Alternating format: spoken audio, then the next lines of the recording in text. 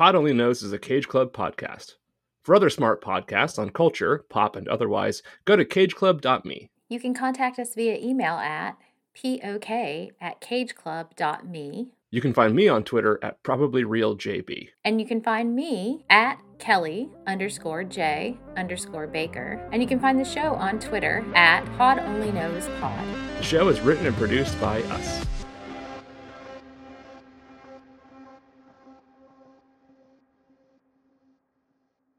Welcome to Pod Only Knows. I'm Kelly Baker. I'm John Brooks. All right, John.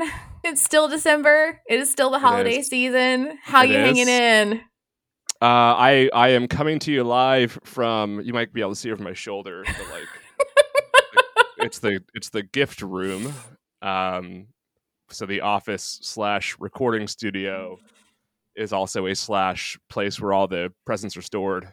Yep. Room this time of year, so I'm surrounded by boxes and wrapping paper and like brightly colored children's things. Yeah, no, it's off camera for me, but that's also like the corner of my office that you can't see is also the gift room. Yeah, so it's same for me. It's office / recording studio / hidden everything from the teen and tween that they just it hadn't occurred to them to like come check my office, which is cool, man. They don't listen to this podcast, so they don't know, but like you know that's where everything is and has yet to been wrapped. So even though if they care more about you and what you do, then they'd know, they know where the presents are. But they don't, so it doesn't matter. Aloof teens, so it doesn't matter. No. It doesn't matter. Well, Santa's still very much a thing. Well, it's definitely the last year for my oldest for Santa to exist. It's same way for my youngest. I think we're on like the precipice, right? Where it's very much like any day now it's going to be like, wait a second. There's been a lot of questions and a lot of YouTube videos that she's watched that are starting to give away. She's like, is Santa a Time Lord? Is that how does he regenerate? It's amazing. And he has a TARDIS. Is his sleigh a TARDIS? I'm like, yeah, sure. That's it. You got it. You nailed it. Last year, I had to actually convince my now 10-year-old not to set a trap for Santa because bro was going to set like an elaborate trap to determine the reality of Santa. And I was like, whoa. We got to like step back from this. Like, this is how you don't get any gifts, right? Like, the naughty Santa, list can be added to at the last second. Like automatic naughty listing. Right. Like, this is how everything goes wrong, friend. Everything. He's magical. He's going to get out. And then you're just not going to get presents because he's going to be, that's neat. That's a pretty easy one to get out of, I think. But it was really funny where I was just like, I just had this moment where I was like, we're getting close, right? Like we're getting real close to like the end of the end of this. And then my teenager, of course, is just like has way over this and rolls eyes as we do this still because that's what teenagers do. Well, the oldest just turned 10 and I think she's suspending disbelief at this point, like for her sisters, but like that's very kind. Sometime over the next year or so she's gonna we'll have the talk and then can collude with you on right. She can hide the freaking elf. Like, do you have an elf? Oh God, yes. No. No. Mm-hmm. It went wrong, friend. It went wrong. We have an elf. You have to have an elf. You can't not have an elf. Like every kid has an elf. And if we you don't have dodged an elf, it. It's like, I know. We dodged it. You got the right like years. But like they talk in the morning. Like if you didn't have an elf, a kid would be like, why am I unloved? Every other kid has the elf. No, for a little while, my youngest had an invisible elf, right?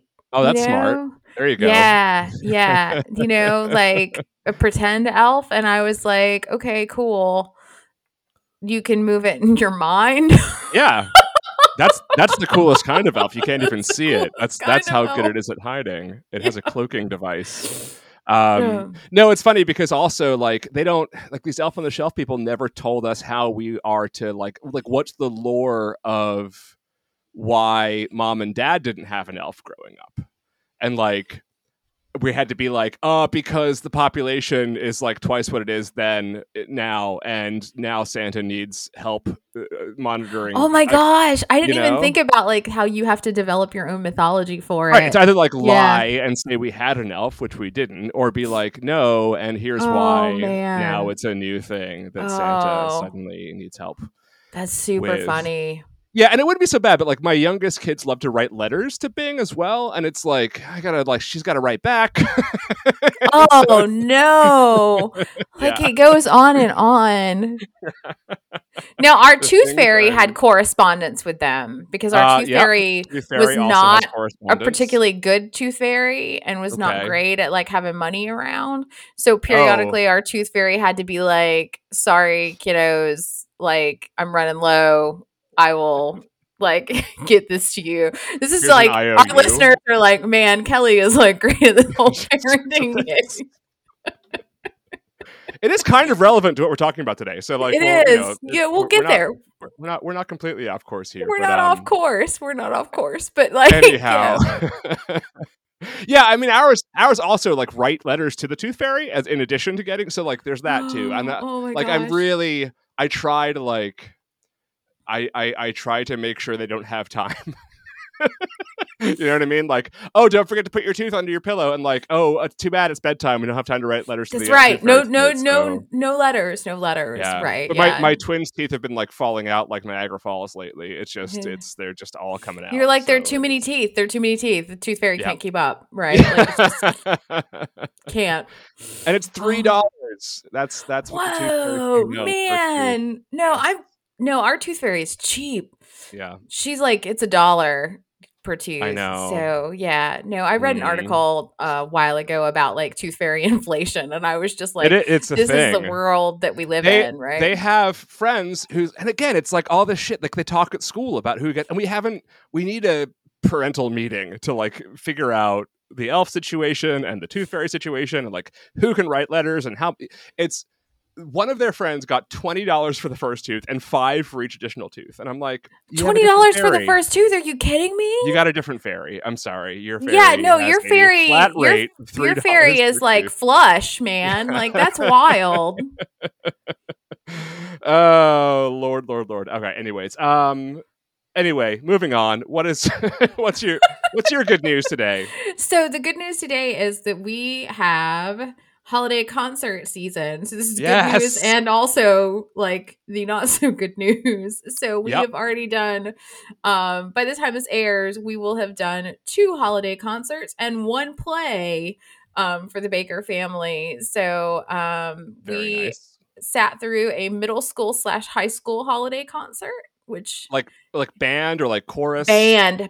So we're band family, right? So band concert that was adorable, right? When you listen to the 6th graders play who've only been playing for like a couple of months, I can hear it in my head. You can hear it in your head. You can kind of imagine it, I don't need to. I've heard it. I know. Yeah. You get through them to get to the high schooler who is your child. But it was a lovely concert.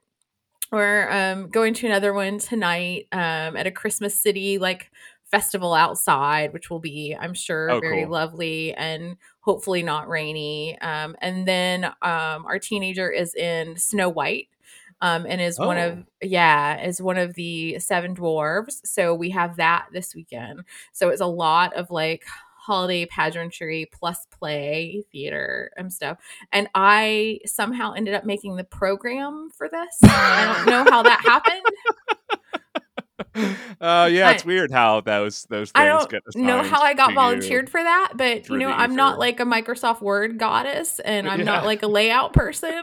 So it's going to be like the world's worst like theater program, but it will be done. So, but my teenager made the cover art. And that is amazing. That helps. So so the cover is going to be beautiful.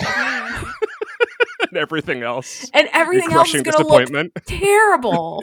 But You know what? Everybody will know who played what. Like, at least I got like the basics down. That's So, all that really but matters. yeah, Yeah. so our good news is we're doing all the like final stuff of the semester, like Yeah. everything that's come to a culmination, all of like the hard work, that kind of stuff. And, Yeah. we're also doing all of the damned dress up days to the end of the world kind of thing right now. Mm-hmm. So everything is a Mm-hmm. Santa hat or wearing lights or like It's dressing ugly up like the sweater day for Grinch my or kids ugly today. sweater Yep. day.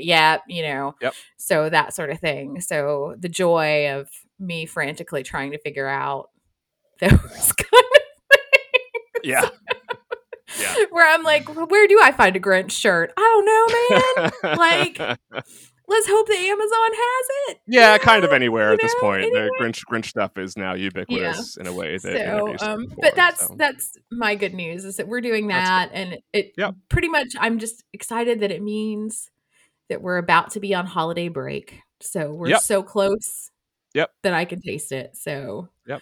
I'm excited about that. So what's your good news? Well, I actually am on holiday break as of yesterday, What? which is great. Yeah, I What? know. I know. Florida? How dare you? No, well, this is because I teach at a private school, so we Oh, get 3 okay. weeks. We All get right. 3 weeks off for Christmas. But yeah, and like yesterday, man, yesterday's the first day of break, and I literally like I felt like hungover yesterday. Like I was Yeah. so tired because it was that like first day of after several months of just like nonstop, right? Yep. And it was, oh man, I really struggled to get through the day yesterday. But no, I was gonna, I was gonna do one thing, but I feel like if I do, we'll be here all day, so I'm gonna save that for a different episode. Okay. Uh, but I do want to say because it has gotten a lot of like negative attention or response, but we took the girls to see the Marvels last weekend, and It was good. it's so good. It's so It's good. so good. Yes, go see the Marvels. It is it's fantastic. Like it's funny and creative, and the three main cast members are terrific together, and like and it turns into a musical at one point, and like it's Yeah, just no, it's so bizarre, yeah. right, in some ways, but also so good. I thought it was Yes. great, Yes. Yeah, it's great. And it's like not that long. Like it's not even 2 Yeah, hours I mean, long. compared to other Marvel movies, like, yes, please give me an hour and a half. I will take Yeah. it, Yeah. It's like an hour and 45 minutes. It's breezy. It's one of those movies like I really love the first Ant-Man movie as well. Like I like the Uh-huh, ones that are like not the stakes are like high but not like the end of the world, right. like everybody dies sort of high. So yeah, they're like trying to steal the sun or something, but like, it's not for Marvel, it's not that high of stakes, and it's just sort of a very self-contained story. And And not super depressing either, no, right? yeah, it's very Like, funny and it's very like light, and there's like a sort of like sad plot twist at the end, but it's going to be okay, and yeah. whatever else. And yeah, And it's I really great. adore Miss Marvel. Like, that Yeah. character is just so, like, genuine and earnest. Like, there's Yes. just something so adorable about the way they've written that character that I just love anything that she's in, and just the kind of hero worship that she has for Mm-hmm. Captain Marvel is just, I mean, their scenes together are so cute, right? Like, just so cute. And my kids are in love with the Flurkins too. So, like, And there's a lot of them in there this are a lot of movie. them. Yeah. If you liked Goose in the first movie, boy, there's a Yeah. bunch of Flurkins this Yep. time around. No, Iman Vellani is incredible. Like she's such a star, and I really just hope that Hollywood doesn't like fuck her up. I mean, well, by which I mean like figures out how to use her properly, Yep. and like Yep. cast her in the right things, and does not take this absolute like jewel of a movie star that they have and ruin it, because I worry that her talents will not be like put to good use. Right. Uh, but she's going to be basically like carrying the Marvel franchise for the next several iterations, I would think. So the movie ends, spoiler alert, and if you don't want to know this, skip forward like 15 seconds. The movie ends with the post-credit stinger of her putting together the Young Avengers. So that's going to be she's going to be around for a while. But yeah, she's amazing. I loved the series that she was in. I thought that was fantastic. I love her in this movie. She's awesome. It's a great movie. Go see it. And I'm really so pissed off at the like toxic fanboy backlash against it. Yeah, no, it is. It's so just rage inducing the way that this happens, right? And so yeah, we made sure to go see it in the theaters. Not that like our 4 ticket sales did anything, you know? No, yeah, like it was almost like I was determined to like give it as much money as possible, and I was like, "We're going to go see this in the theater, no matter what." So for that very reason, I'm like, "No, I support this movie, and I hate toxic fandom." And yes, all that sort of thing. So anyway, moving on to today's topic, switching tracks, gears. Switching gears in a fairly big way. So we talked last time. We talked about the war on Christmas. We are going to talk about a very specific element, a sort of forgotten element of Christmas today. And you mentioned how Christmas is not your favorite holiday because this is true. Halloween is, and you like spooky season. And I said to you that actually, one of the things I like about Christmas is that as a British person, the spooky season is Christmas. And I know. And so I'm thrilled about today's episode because let's put the spooky in Christmas. For Americans. Yes. Right? Yeah. Bring it back. And I have some thoughts about the fact that like there seems to be an American yearning for this in some recent like pop culture developments as well. We'll talk about that later on. But to help us navigate the history of spooky season and Christmas, particularly when it comes to the tradition of the Victorian ghost story, are 2 people who know something about this. Dr. Sara Cleto and Dr. Brittany Warman are both award-winning folklorists, teachers, and writers with a combined 26 years in higher education and over 3 dozen publications. Together, they founded and I'm so glad that on their website, one of their FAQs on their website is, how do you pronounce this? I was too. The Carter Haas School of Folklore and the Fantastic. So, Sara and Brittany, thank you for joining us. It's wonderful to have you. Thank you so much for having us.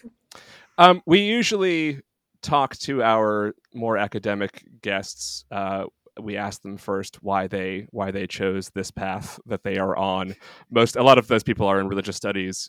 You are in religious studies adjacent, and of course the answer is always, I do it for the money. So, but let me ask you guys, what made both of you pursue the golden paved path that is folklore? Yes, it was all about the money, definitely. It's all about the money, yeah. Just say the vast wealth and endless fame that comes. Sara and I both came to folklore through our love of fairy tales. We grew up with fairy tales and we're always absolutely fascinated with them, especially the ways that they get retold and twisted and how powerful they can be, because they often fly under the radar. And all of that was just really fascinating to us. And we loved learning about that kind of thing. And when we both discovered separately that folklore was a whole field that you could get into and look at these sort of stories and traditions and music and all kinds of stuff that are sort of the informal art that we create together as different groups, we were so excited by that and realized how important and fun it could be to study that. So we actually met in grad school. We both got our master's degrees at George Mason, and instantly realized that we had a lot of the same interests. And we were lucky enough to go on to our PhD programs at Ohio State after that, where we specialized in 19th century folklore and stuff like that.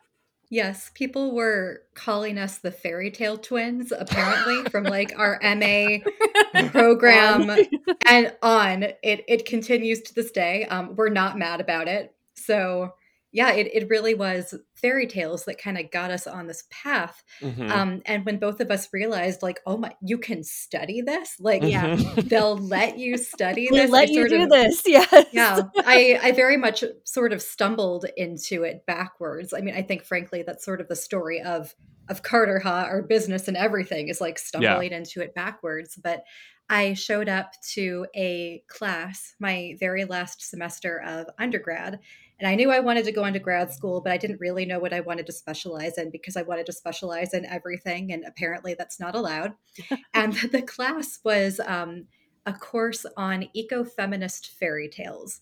And I was like, I'm sorry, what? Like we can do this? Like seriously? And my professor could tell that I was utterly enchanted and addicted, and she basically just like sent me off to the MA program where I met Brittany, and that is how this whole thing started.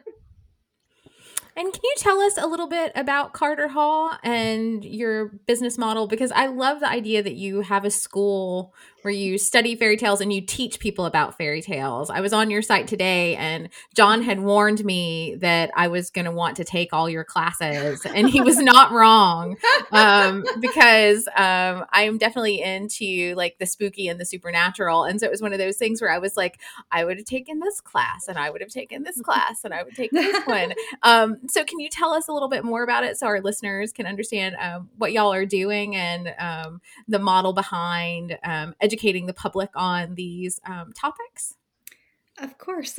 Well, first of all, please join us anytime. We Yes, would love to have you. Yeah. And like literally anyone who is listening to this who's like, this sounds cool. Like this Carter Ha is for everyone. We've taught people at this point on at least 5 different continents, maybe more since the last time we checked. But really, the whole thing kind of started as a joke. I mean, it did start as a joke, actually. Brittany and I were very, very jet lagged. We were at a conference in the UK and couldn't sleep, and we were thinking about the academic job market and just how, like, like if how dismal it is. And one of us just like yelled into the darkness something like, it would just be better if we just had our own school. And we both had a really good laugh over it. And then we were like, wait a minute, what if we had our own school? And like we had to turn all the lights back on and like started taking notes on our laptops and got no sleep before our conference presentations the following day. But that whole idea really grew out of the fact that so many people were asking us when we were teaching college courses at Ohio State as part of our PhD program, oh my God, what you're teaching sounds so cool. Like that has never been offered to me. I've never had a way to take a class like that. I wish I could take your classes. I mean, we're like, well, maybe people out there on the internet would like to take our classes. And it was really important to us to make it, as accessible as possible because, college courses are expensive. And a lot of the time you might have to move to another state, to another country to get, the specialization that you want. And so we kind of took it on to try and make really, really great folklore education as widely available as we could, like for a low price point for anybody out there who just was curious and wanted to learn and wanted to have a lot of fun while learning. Like we're very goofy in our classes, so just really trying to appreciate sort of the magic of what folklore can offer, because folklore really is like the fabric of everyday life, and if that's not magical, I don't know what is. Anything you want to add to my like bleh, Brittany? No, I mean, that's definitely what happened, and we have been so blessed and just flabbergasted by the response. People are so excited about this stuff and didn't really have a way to access it before, and that is it's so exciting to be on the forefront of that, to be out there teaching these classes to people who didn't even realize that they were wanting something like this. And one of the best parts that have come out of making Carter Hall is that we've built this community with these people who are interested in folklore, want to learn about ghost stories, want to learn about fairy tales, want to learn about ancient British Arthurian legends, Mhm. all this kinds of stuff, all these kinds of things that are out there available for people, but not within the context of a serious class that is also really fun, which is what we try to make Carter Hall classes like. And the people that have joined us, have found us, they're incredibly kind. They've bonded together in wonderful ways. We have Facebook groups for all of our classes, and the interactions between people there's a live chat when we're doing our lectures and stuff. It's just amazing to see and have people connect to other people, like, oh, you really like this too, you're really excited by this too. Yeah, I think a lot of the people who find us often feel like they're kind of the odd man out sometimes, like just being super interested in folklore or fantasy literature or something Yeah. like that. And, um, often like, their immediate family or friends are kind of like, okay, that's like your cute, weird hobby. So they, Right. I think, really love getting to be part of a community that isn't like, okay. Where And instead is everybody's like, super nerdy okay, about yeah. this stuff.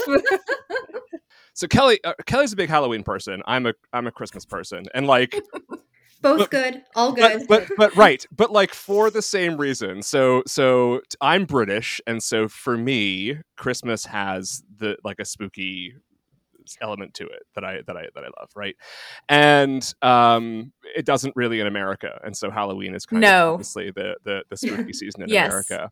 And I was kind of telling Kelly this, and wanting to kind of explore it a little bit more. I teach Christmas Carol this time of year to my students, and I came across Sarah's name in one of the readings I assigned to my students about the Victorian ghost story, and its sort of its place in creating the sort of English Christmas, and it's sort of like a forgotten element that I also feel is kind of resurfacing in some interesting ways. So I wanted to kind of sell Kelly on the idea that Christmas too can be spooky, and explore sort of like where those origins come from. Because I will say, like, one of the things that still kind of confuses me, and I kind of hope you guys can shed some light on this, is I kind of know that, right, the Victorians were like a little spooky, and they that Christmas was spooky, but I'm not quite clear on like what the genealogy is of like how that got into the culture and then kind of also disappeared from the culture. So I said a lot there to unpack. So you can start wherever you want and sort of educate I was like, us on. Yeah. Yeah. There was so much good stuff in there. I could like feel my eyes getting bigger and bigger. Well, I'll start by saying that you're right, that in America, we don't usually acknowledge this sort of spooky side of Christmas. Which we're mad about, and we're Which doing we're a our best little to mad change. about because it is so much fun. Make Christmas But spooky again. it sort of like creeps in every once in a while. Like the lyric in the song, there'll be scary ghost stories. Yeah, in a terrible song that's like not like ago. Yeah. And then of course A Christmas Carol, which is wildly popular in the US. Right. But we have had so many people say to us, Christmas Carol is really a weird story. Like, why are there ghosts at Christmas? Like, that doesn't make any sense. And that does. And we're like, babe, it's the tip of the iceberg. Yeah, it's like, you don't even know. But yeah, in America, I definitely think there is the impression that these are sort of outlier things, that they don't, the connection isn't really there. Right. Because we have largely lost this spooky Christmas vibe that was so prominent in England in the Victorian age in particular. Mm-hmm. And so, so Sarah, do you want to jump in about like where that comes from? Sure. So, you were right. The Victorians were just hella spooky, and that is part of why. That's why we love them.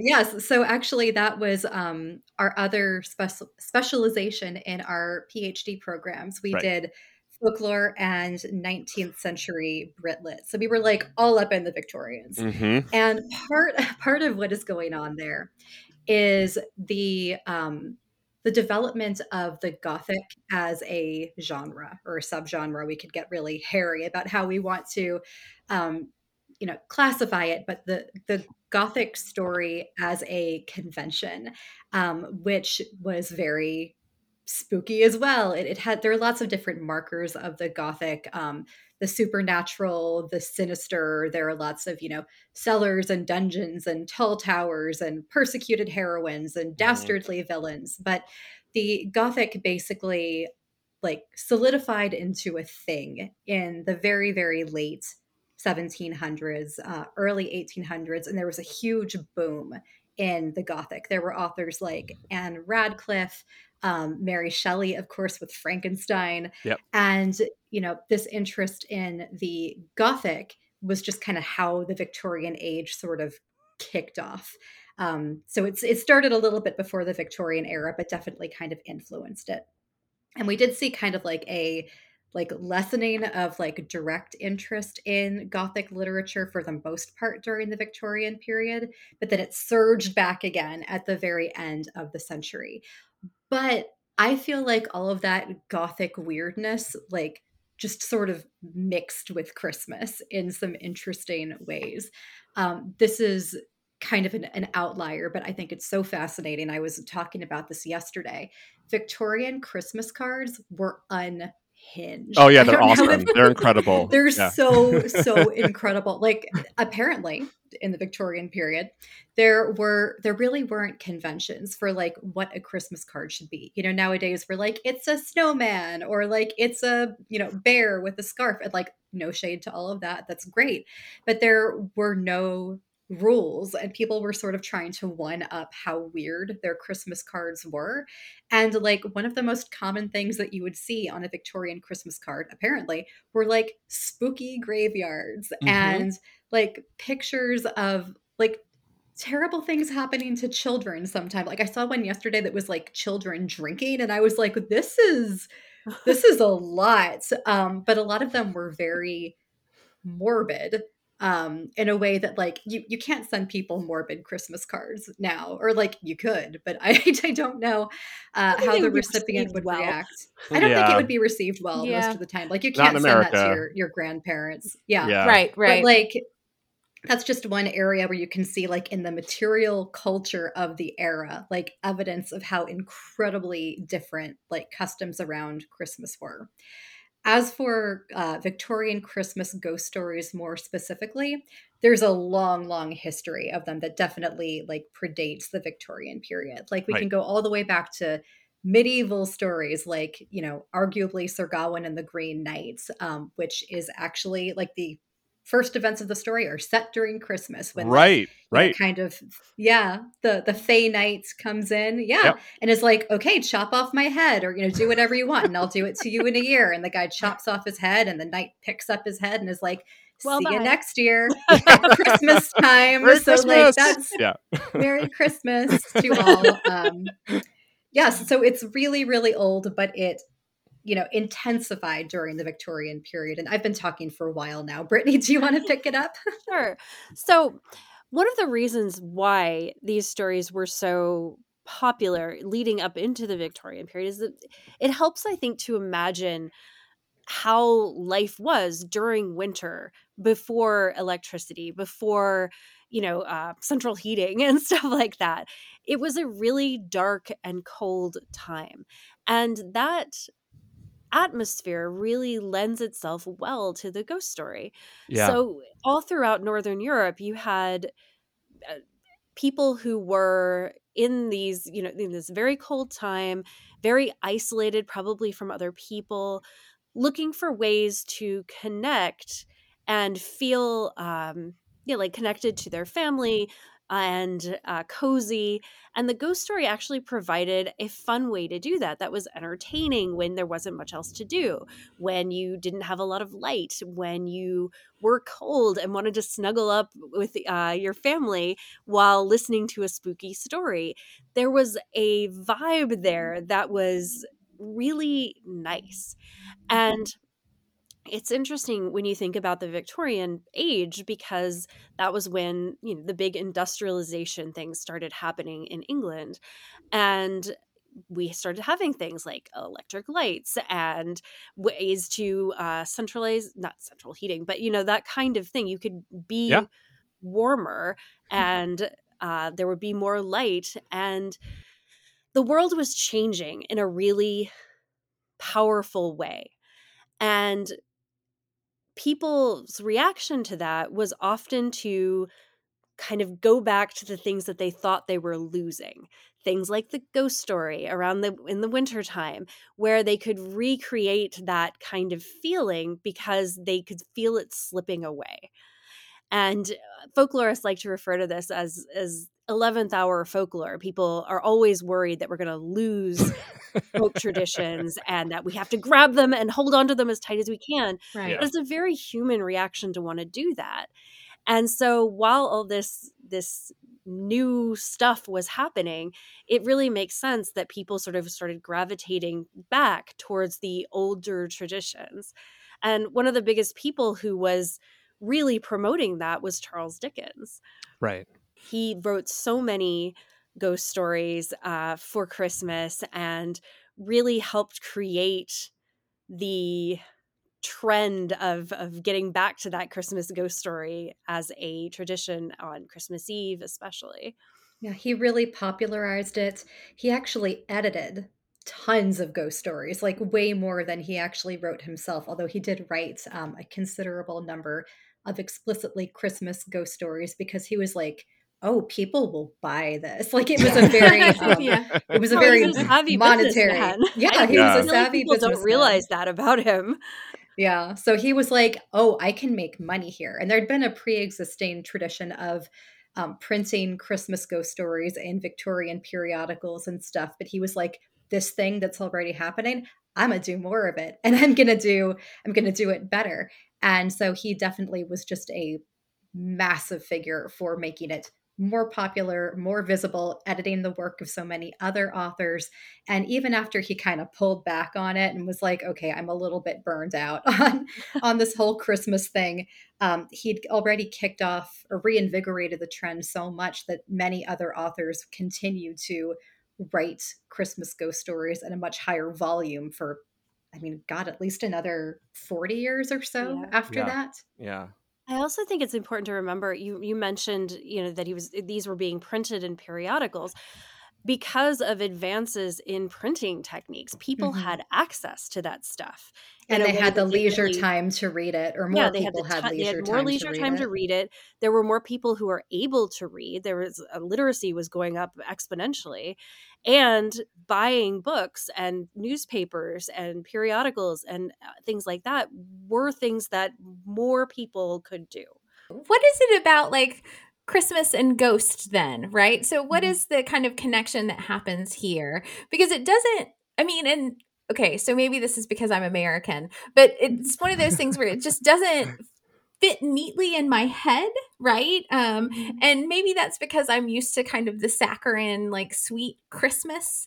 And I can think about like A Christmas Carol and like the moralizing that happens there, and the messaging and the need to kind of think in the future and to be kinder, and kind of the pieces that are there. And I'm thinking Muppets here is unfortunately the Christmas Carol that I'm thinking, Oh, no, right? as you should. It's right. Like this is the one that is in my mind, and Michael Caine, who's doing the best he can while surrounded by Muppets, right?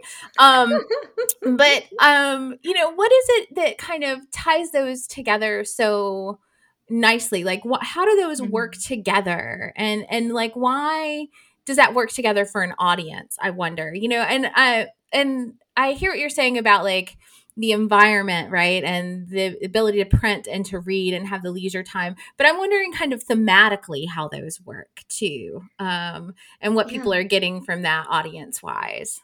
Oh, that's a really great question. I think part of it, and this is so hard to wrap your head around now, I feel like as an American experiencing Christmas the way that we do here, is just that Christmas, you know, in the 1800s, especially early 1800s, was just really not like it is now.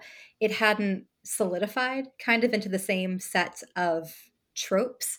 It just like people didn't expect the same things from Christmas at all, really, that we do now. Christmas trees really didn't start being a big thing until like late Victorian period. I think they were really 1840s. popularized. Yeah. So, I mean, like Christmas trees weren't really part of our expectations for Christmas at that time.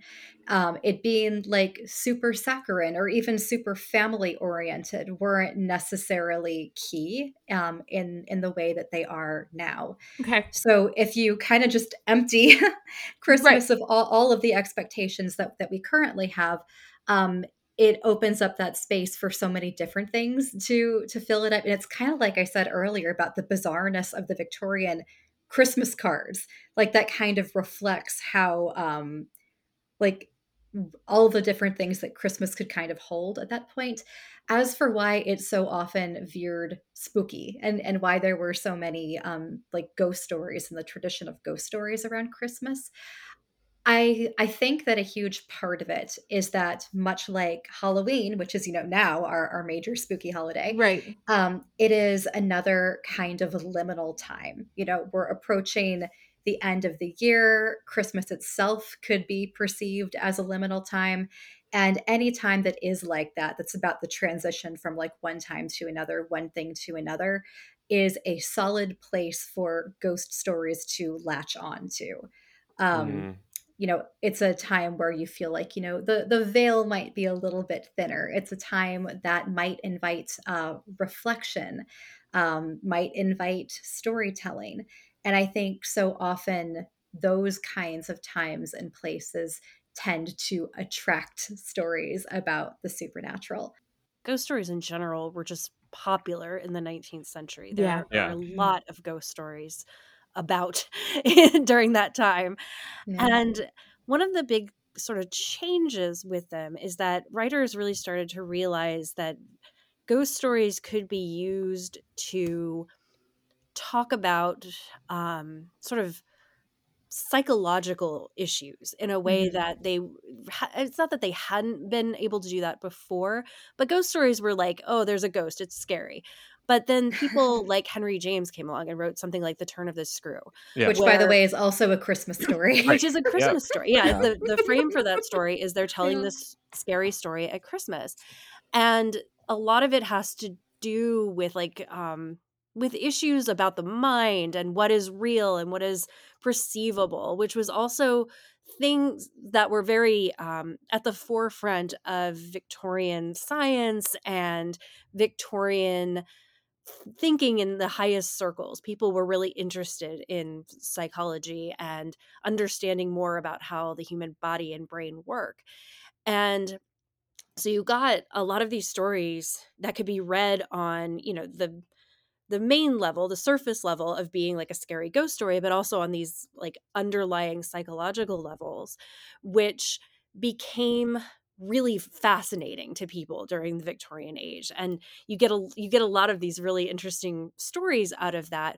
But I also think that, and again, I will go back to Dickens for this, but ghost stories also became a way to explore not only the mind and like how the mind works, but also what was important to being a human, what was important to humanity as a whole, how people could understand morality and things like that. Right. This is also the time when the whole idea that ghosts had unfinished business and could like come Right. back, that started to be more prominent too. And the question of like, how do you live a good life, especially in a world that was becoming more and more secular? Yeah. There's a lot. So like a couple of things that you've said here is, I think, really illuminating. And I want to follow up on one element of this and get your thoughts on it. But obviously, like the Yule tradition, if we're going to go like way far back, right? Plays a role in this. Like one of the things about sort of the Northern European Christmas as, I think, like a construct is that it's a battle between the darkness and the cold and light and warmth and goodness, right? And a lot of the indulgence of it, a lot of the sort of materialism of it is also part of that battle. And so kind of personifying that battle in the form of a ghost story kind of makes sense to me in that respect. And I can kind of understand also why it doesn't make intuitive sense to Americans, right? And then also specifically like with Victorians and sort of the way that they're attitudes about life and religion and everything else are shifting and changing, and the popularity of ghost stories. But the one thing that I think is really, again, illuminating here is the question that I've always had is like, where did they go? Where did this tradition die out? And I've been kind of on this sort of idea that it went from like Dickens, like the golden age of this was through like M.R. James, right? So like early 20th century. I did a piece a couple years ago on John Masefield and the Box of Delights, which is like one of my favorite stories and has a lot of that like pagan, right, sort of like scary wolves and that sort of thing with Christmas, and that's early 20th century as well. And so, like, I guess the question that I or sort of the conclusion that I'm kind of drawing here, and see what you think, is like, Brittany, you mentioned central heating. Like, is that what happened? So Christmas needed a villain because it had heroes, and the heroes were like light and love and goodness and Jesus, baby Jesus, and all that sort of thing, right? And it needed the ghosts and scariness and threat. And suddenly we have central heating, and we have electricity, and we have light all the time. And the need for the villain go away? Is that sort of, in your understanding, like what happened sometime mid 20th century? Was it the wars? What sort of changed in people's minds as far as you understand that? I really love the way that you phrased all of that. I think that's great. I do genuinely think that things like central heating did have a huge impact on it. Like I really do. Sounds Like silly, but I think it's true. yeah, like I mean, I don't think it's just that, but I do think that is a huge factor. And I also think part of it is that in the US, at least, this whole kind of all of the stuff that we're talking about from sort of Victorian ghost Christmas stuff got funneled into Halloween. Like it just, it made its way over to the other holiday. I think that's part of it. Central heating is part of it. Other factors as well, but I don't know. I mean, if I had to make an argument, if I had to like stake my claim on it, I would probably say those are the two of the biggest factors. The only other factor that I'm thinking here is, well, you mentioned the wars, like the Great War and then the World War II. And that was very vague. Things that go bump in the night became less scary after something so very terrifying happened. Yeah. And I think that during those times, Christmas was really emphasized as this time of caring and giving, and ceasefires and things like that. And so I think that there was definitely a shift during that time period of people thinking of Christmas as like this time of goodness and happiness and familyness and togetherness that pushed the ghost story sort of aside. The only other thing that occurs to me is that as we enter into the 20th century, we start getting more forms of other media, movies and television, and things that render ghost stories just not as scary and as they used to be. And it becomes harder to justify sitting around telling ghost stories on Christmas Eve when you could be watching a movie or seeing a TV show about, something really happy and fun while the lights are on, while you're warm and cozy in your house. And I think you lose the desire for the Christmas ghost story a little bit with all of those things too.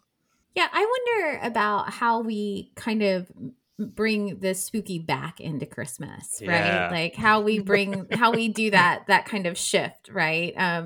Listeners of our podcast know that I have like the giant skeletons in my yard that are currently decorated for Christmas, right? They have reindeer antlers, and I have a Santa skeleton. Okay, you're my hero. That's amazing.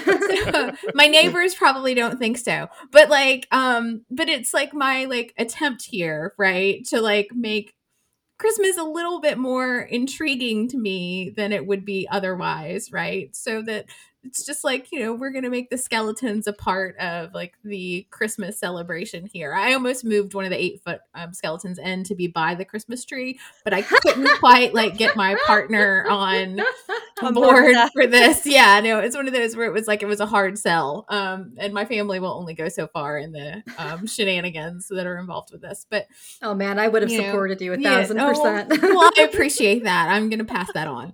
So I wonder like how we like make it spookier again, like how we like bring this back beyond like a Christmas Carol. And I wonder if you all have any like ideas as to how to do that, right? How to re-enchant it in a kind of way. Tim Burton would like to know that as well, by the way. That's well, I mean, I think about Tim Burton, but he's been trying to make hashtag Christmas spooky again for a long time.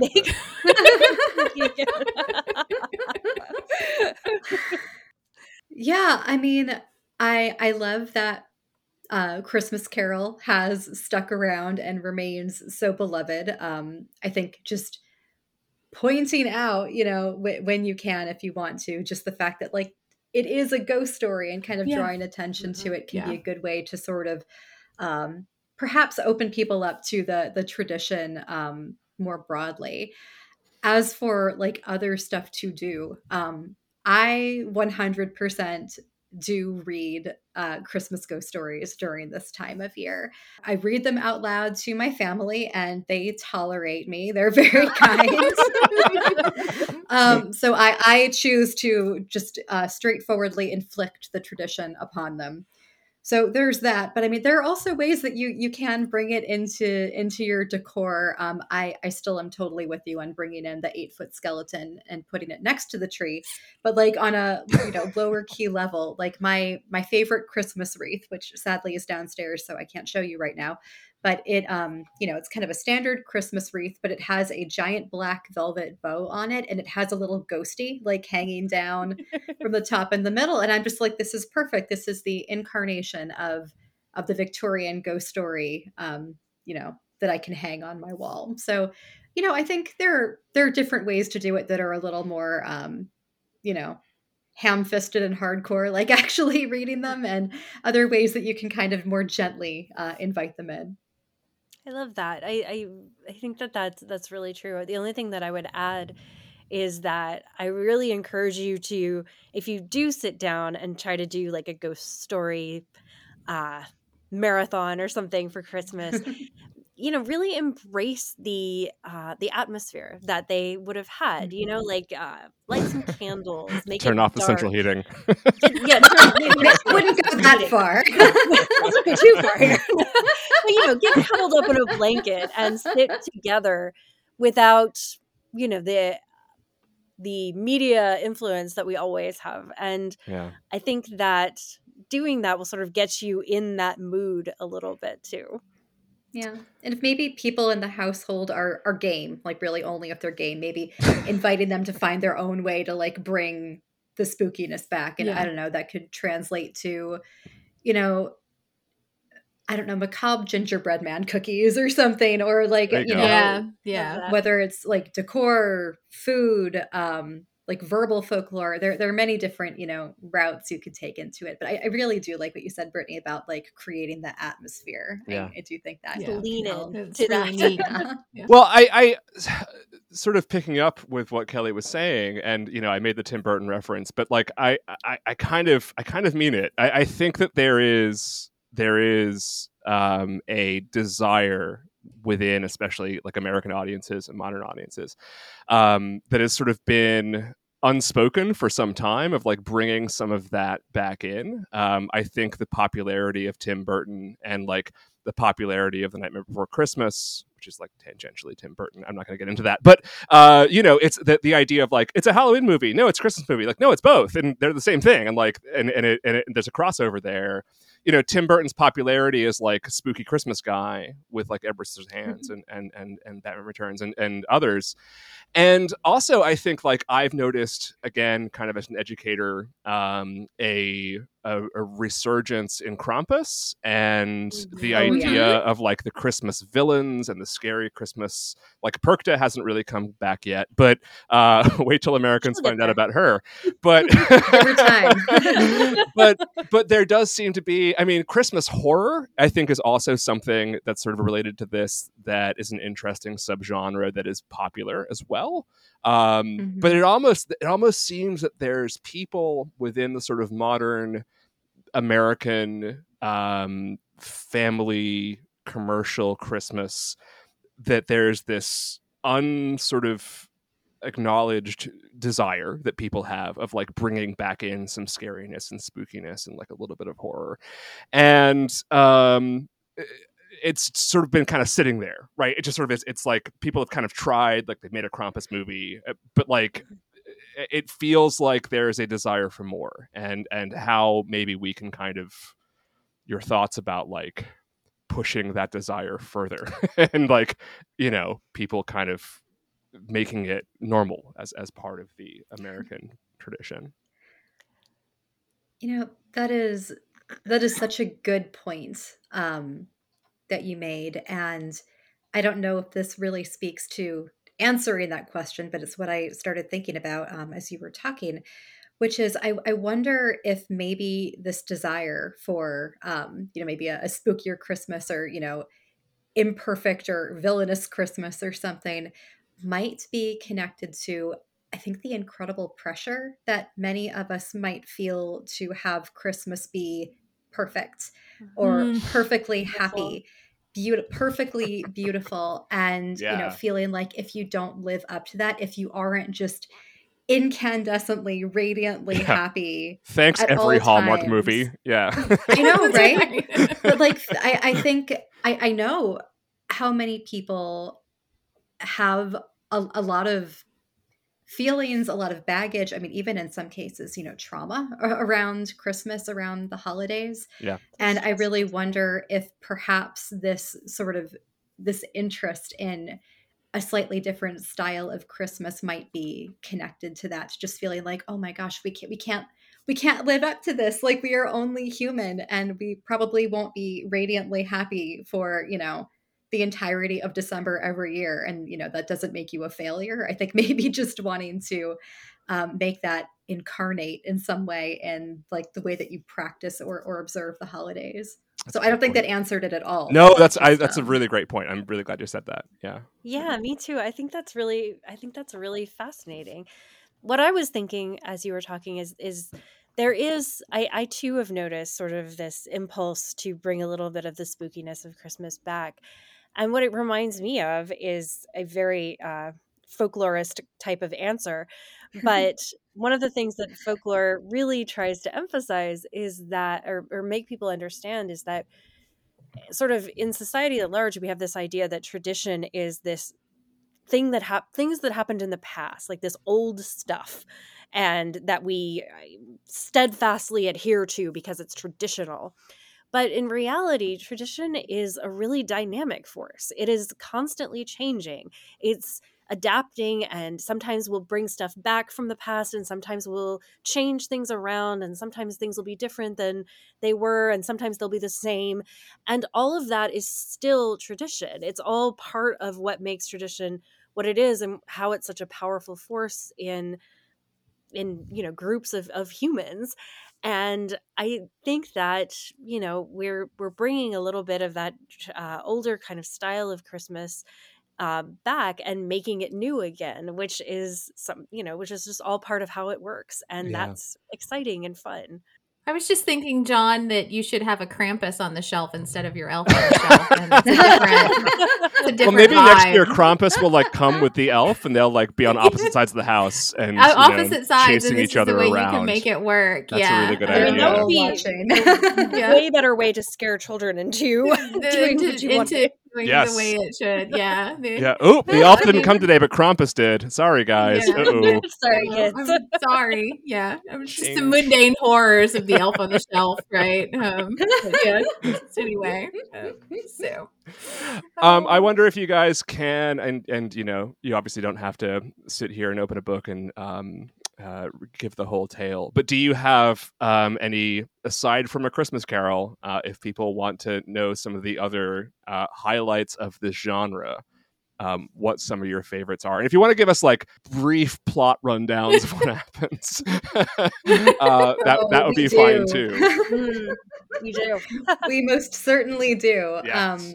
So my favorite is called The Kit Bag by Algernon Blackwood, and this one's actually from yeah. 1908. Okay. Do you know that one? I know Algernon Blackwood. I don't know that story. Oh my God. Okay. So this is one, you know, Brittany and I were looking into this pretty in depth a couple of years ago, just trying to find some really good ones. And I saw this title and I was like, The Kit Bag? That doesn't sound... That doesn't sound scary at all. It sounds like you're going to the gym. It's like soccer practice. Yeah. Yeah, right? Okay. It scared me so much. To be fair, I'm a complete chicken, like Okay. hilariously. Brittany and I are both complete chickens, but it is like, I don't want to spoil it, but it's about a guy who is defending a murderer in court, basically, and the absolute chaos that this unleashes in a supernatural fashion right before Christmas. He's about to go on a trip and things get very, very weird in his house. And it is so good and so incredibly creepy to me. You can find it and read it for free online. But I actually, would you like to hear a paragraph from it that I just think is really good? Yes. Okay, so actually, this goes back to something that Brittany was talking about a while ago, but about how Victorian ghost stories really started to kind of get interested in like psychology and like the way that the human mind works and like the way that fear works. Mm-hmm. And I love how this one talks about that. So it is difficult to say exactly at what point fear begins, when the causes of that fear are not plainly before the eyes. Impressions gather on the surface of the mind, film by film, as ice gathers upon the surface of still water, but often so lightly that they claim no definite recognition from the consciousness.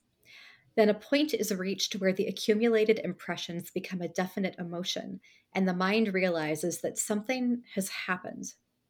With something of a start, Johnson suddenly recognized that he felt nervous, oddly nervous. Also, that for some time past, the causes of this feeling had been gathering slowly in his mind, but that he had only just reached the point where he was forced to acknowledge them. And I love that description of like how it feels when you start to get scared and Yeah. like you don't really realize it when it's first happening. And then it just sort of breaks upon you and you're like, oh, something no. is not right. So I really, really enjoy that one. And again, that's called The Kit Bag by Algernon Blackwood. I mentioned Henry James' The Turn of the Screw Yeah. before, which is a wonderful story. It's not really a short story, but it's a bit long. Novella, but I guess, right? yeah, I I think think so. novella. But yeah, that one's so interesting to me because the story of it really isn't super Christmassy, but he gives it this frame of people at a Christmas party and this guy telling this story as a Christmas ghost story, which I think is really interesting. So I definitely recommend that one. Another one that Sarah and I really like is one that is called Smee by A.M. Burridge. I love that one. Yeah, I love this one. This one's a little later too. It's like 1930s, I think. But it is a Christmas. It takes place like a little bit earlier than that, and people are playing a Christmas game of hide and seek, and they are having a lovely. Speaking of traditions that we don't have anymore, yeah, yeah, I know. It's a little bit spooky because they're in this like really big house, and it turns out, so the game is that one of them is the murderer, and they go around murdering people as part of this game. it's like hide and seek, it's a little bit different. But it slowly becomes apparent that there is another player in the game that is not one of the people at the party and is not maybe a person at all. Ooh. And it is another one that is very, very unsettling to read and kind of creeps up on you in the similar way that the kit bag does. I love that story. It's so I love that one too. unsettling. Now, another one I'll just throw in there for good measure is a more recent one by Jeanette Winterson called Dark Christmas. And I really like that one too. That's another one that is just like the way that like the fear and like the horror kind of like creeps up on the protagonist is very good. And it's much more contemporary. Like it's set, roughly now, but it's a really, really excellent Christmas ghost story. We've also mentioned M.R. James a couple of times already, but pretty much any of his ghost stories are perfect for Christmas. Yep. A lot of them have been made into like Christmas specials on the BBC, and they're so fun to listen to. The one that creeps me out more than any other one is called the Mezzotint, which is another one that is... Sarah and I clearly like these ones that seem very like lighthearted at first, and then it's like all of a sudden they take a turn. Horrifying. Yeah. But it's another one like that.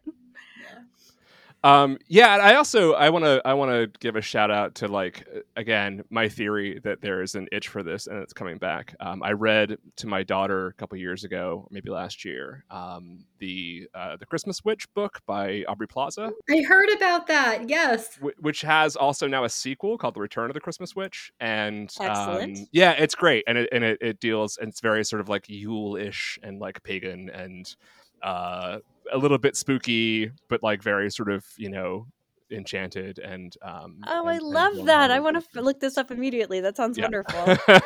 So if you're looking for something for your kids to enjoy, older kids, I think, because it's a little like it's not like dark, but like not it's kind of emotionally complicated. Let's put it that way. But that's a good one too. Anyway, Kelly, any last thoughts before? Or questions? I don't think so. I think this gives me a lot to spookify. Yeah, you got a lot to read. With. Yeah, no, it does. Yeah, I'm very excited. And our work here is done. Yeah. No, except that what I have to admit here is that I am a horror fan who also gets like completely creeped out by horror. So I'm going to read these and then have nightmares. Yeah. So, yes, but still read them anyway. No, it's okay. I completely understand. This is the way it works for me. Yeah, like I'm going to do it anyway, but it's going to be one of those things that then I'm going to be like, did I hear a sound in my house? Do I now have ghosts? I know. I accidentally watched a movie last week that was like more scary than I thought it was going to be, and like I was 1,000% up at like 3:30 a.m. like checking out like the dark shape in the corner, just being like, "Are you a cat? You're a cat. It's fine." Yeah, right. Or red-head cats. That's fine. Yeah. Yeah, it's fine. It's cool. It's cool, right? Yeah, well, it's one of those things too where it's going to be like, is that a noise that I need to consider? And I'll be like, no, the kids' rooms are closer. It's fine, right? Like, it'll be okay. It'll be great. All right. They'll get them first. It's great. It's really funny because, like, again, I think that it's one of those stories that I don't think people realize is kind of a ghost horror story in a weird way. Is the sort of the origin story of kind of the modern Santa, which is from St. Nicholas, Clement Clark Moore. Oh, yeah. It's about this like weird elf man who shows up in this like mysterious dark night and makes a bunch of noises on the roof, and it's it's got all these kind of like thanks for that. Right. Yeah. But it's got this kind of, and like when you think about Santa, he like shows up at your house and like breaks in and like does this mysterious thing with magic, and right, and there does seem to be a kind of a sanitized element of that sort of that deep past that is I never thought about how creepy that actually is. Well, because when Kelly really says like, if I hear a creaking, I'm like, yeah, it might be Santa, who knows, right? Doesn't he make creaking noises? But like seriously, I think that's why Nightmare Before Christmas works so well. Like Absolutely. It draws attention to how weird all of this actually is. Absolutely. Yep. 100%. Well, guys, this has been so much fun and so interesting. It really has. Thank you so much. Thank you. Oh, it's been so much fun talking to you guys too. Yeah. Thank you so much for reaching out. And we'd love to talk with you another time and hear more about like, you know, your work and stuff too, because you guys are super, super cool. Yeah, this is Oh, thank awesome. you. Aw, nobody calls us cool. Thanks. Nobody does. No, We'll do it. We do, but we have to admit we're pretty big nerds, so Yeah, I don't know how yeah, far yeah. that goes. Listen, Yeah. we'll take Yeah. it. It doesn't Yeah. matter. I'm gonna float on that all day long. So it's great. If people want to, I mean, you got a lot of different avenues, I think, for people to explore your work. If people want to connect with Carter Hall, take classes, interact with you two, where do you want to direct people? Honestly, the best way to hear about what we're up to is to get on our newsletter. We send really ridiculous, informative, hopefully fun emails. So that's the best way to hear what's up. But to just jump right in, we have a monthly book club that is so much fun. We read all sorts of different things that are connected in some way to folklore or to fantasy. In a couple of days, we're having our December book club, and CSE Cooney, who just won the World Fantasy Award for her incredible Oh. book, Saint Death's Daughter, will be joining us live to talk about her gorgeous, gorgeous book. So the book club is always a good time. We're always running new classes, doing challenges, all kinds of stuff. So just All come that and stuff's see on our what we're website up at to. carterhallschool.com. And then right now we have a little mini course that's available until January 1st. So on winter folklore and A lot of creepy- spooky winter folklore, spooky actually. lots of spooky winter folklore, but also wintry fairy tales and a bunch of other stuff. It's just a little mini course, but it's really fun. Cool. Awesome. Thank you so much, and Merry and Spooky Christmas to you both. Merry and spooky Christmas to you too. Thank you so much for having Thanks us. so much. Thank you.